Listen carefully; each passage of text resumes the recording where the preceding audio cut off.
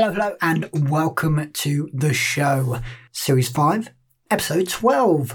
I'm your host, Jazz Wilson, and it is just me for today. As you know, you never know who you might get because life can be very busy. But I do have a very interesting article for you today. So, theatre is starting back up. Amdram groups, you are probably looking to getting back busy planning what your next show is going to be, planning rehearsals and getting all of that on board. So I have for you 15 event planning tools from our friends over at Ticket Source. So I shall run through these and I'll leave a link in the show notes. So go and check it out and you can elaborate on any of the tools that I have mentioned. So at number 1 is Trello.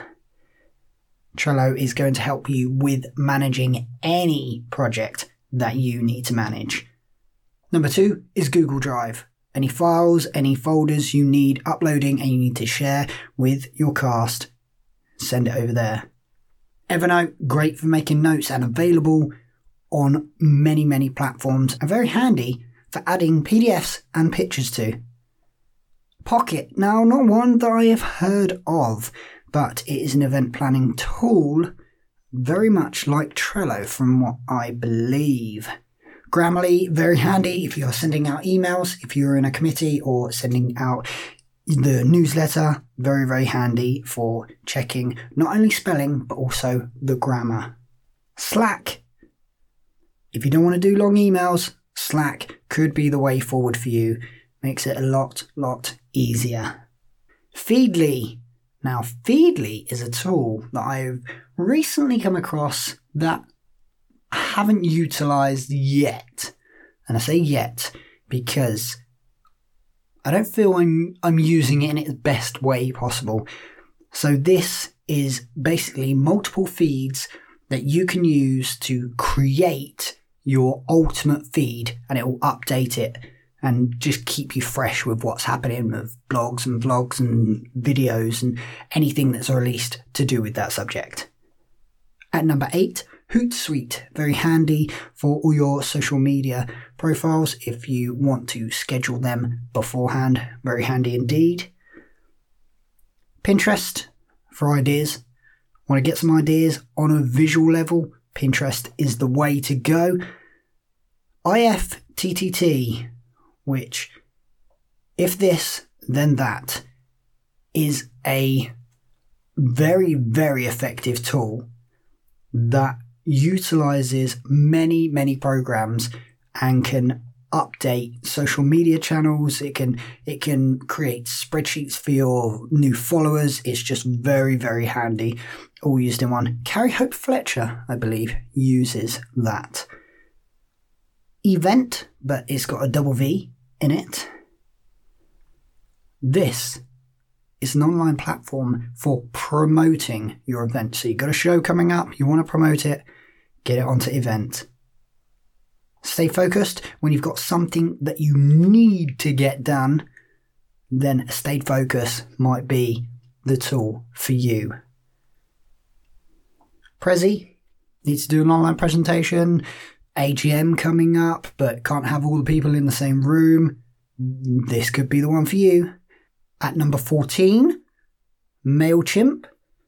So if you have got some new people in rehearsals and you want to collate the data, or you have new followers and you need to put all their emails into one go and then send out a blank email without it going into spam, then MailChimp is the way forward. And finally, last but no means least, Ticket Source. If you are not using Ticket Source to put your tickets online, you are missing a trick. They have so many good benefits. Do go and check it out. I will put a link in the show notes for this article. Now, Tom, over to your section from the other studio. Take it away.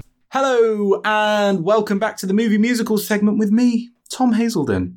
Thank you for that incredible handover. I couldn't couldn't have transitioned into this phase better myself. If you tuned in last week, you will know that today we are talking about the one and only Annie.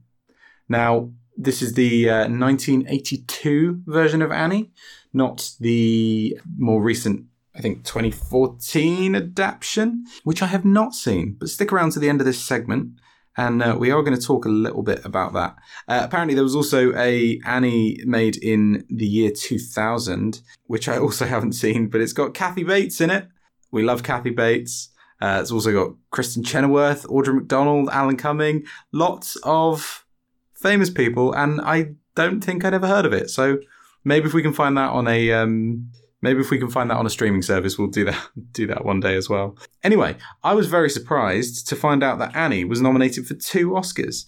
I didn't know that. So it was nominated for the Best Art Direction and Set Direction, and the Best Music, Original Song Score, and its Adaptation or Best Adaptation Score, which is pretty cool. I feel like Annie is one of those films that kind of everyone knows, you know? And I have to say, Annie is pretty Marmite as a show, as a film. I mean, you know, the girl who plays Annie is, I think her name's Aileen Quinn, it might be pronounced. It's spelled with an A. She is, you know, fantastic as that part, incredibly iconic, but a bit annoying. And I mean, I think it's perfectly cast, because I think Annie's supposed to be sort of like pure optimism and kind of, you know, with that comes sort of annoying naivety. But yeah, I think as a result, this film is quite hit or miss with some people. This was a nice refresher though, because I haven't seen this film in years. So it was cool to rewatch it again properly and enjoy it again. Now, I like this film, this musical. I think it's a great adaptation. It is a bit annoying, but I think you can lean into that and you can find something in it. So yeah, let's talk a little bit about it. So obviously there's a cast of very talented kids and a wonderful dog who upstages the whole thing. We've got Albert Finney as Daddy Warbucks. I don't really have much to say about him, but he always reminds Daddy Warbucks with the sort of bald head always reminds me of like some sort of villain, like Lex Luthor or, you know.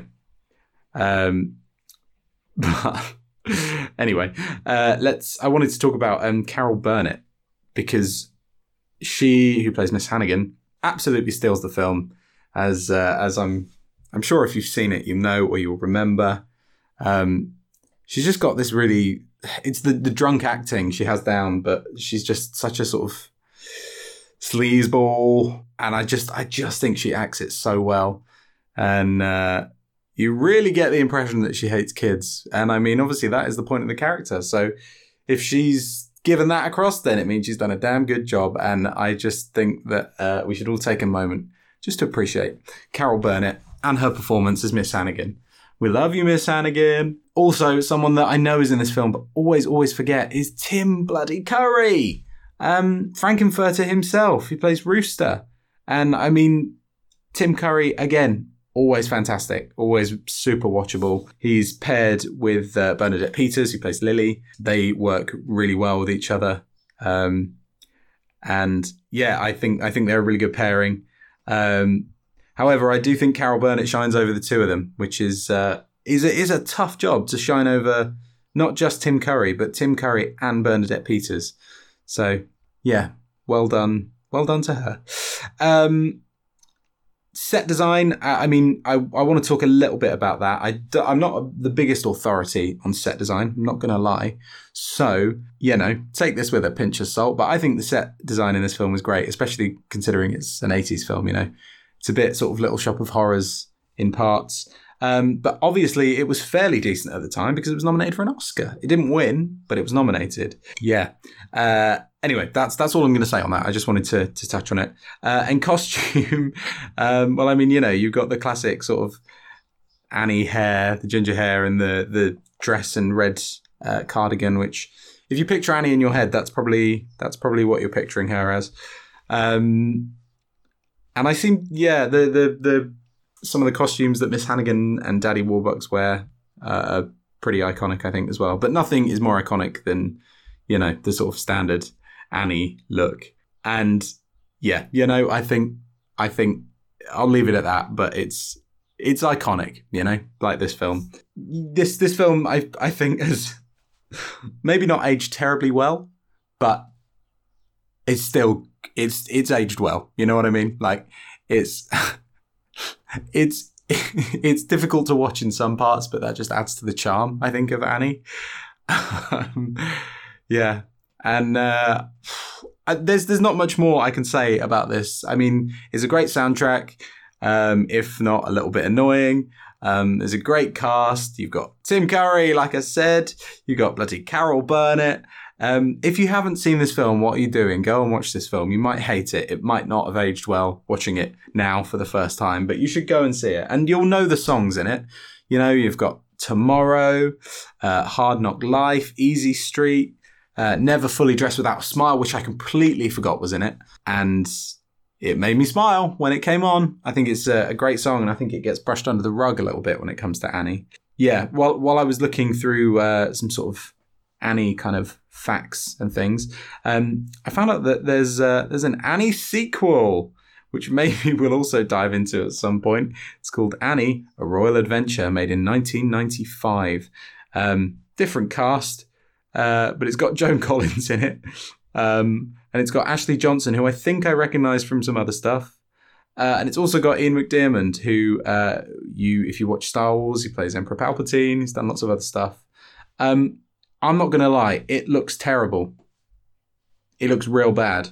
So I think if it's a musical, I'll check out and do the research. And if it pops up on anything, then we'll give that a review at some point. So out of 5 stars, I'm going to give Annie, we're going to give it 3 stars. I think it deserves 3. I don't think it's not a groundbreaking film, but it's a good film. It's feel good. Like I said, iconic and everyone knows it. I think if you like Annie and you want to watch something similar, maybe go and check out Annie, A Royal Adventure. Tell me how bad it is. You can check out the 2000s Annie, which I didn't realize people needed Annie remakes and sequels this much, but apparently they did, because we've got a sequel and 2 remakes. Anyway, go and check out some of those. There's the 2014 one, which is, slightly more modern and updated. There's the 2001. Also, I'd just recommend going and checking out any sort of classic musicals and sort of Disney films. I think they all have a similar kind of feel. Like Willy Wonka, Bedknobs and Broomsticks, Mary Poppins. Yeah, join us next week, and would you believe it? We're going to go on a double Annie special. I'm treating you all. We're going to be talking about the 2014 version of Annie. Yeah, I've heard a mixture of things, so strap in. We're in for a ride. I might enjoy it. Who knows? Also, just before I go, I'm pretty sure Rooster tries to kill a kid at some point in this film. Like when they're climbing up the crane. And I'll leave you on that. Goodbye. Great stuff, Tom. Thank you very much for that. That is all from us today. Thank you very much for listening. Please do go and support your local theatre group. And if you're listening to us, go and find us on some other social media channel and see what's happening over there. Thank you very much for listening. Please do tell a friend about us. We love hearing from you, and we shall be back in the next episode to review the album I know you've been waiting for. Bye!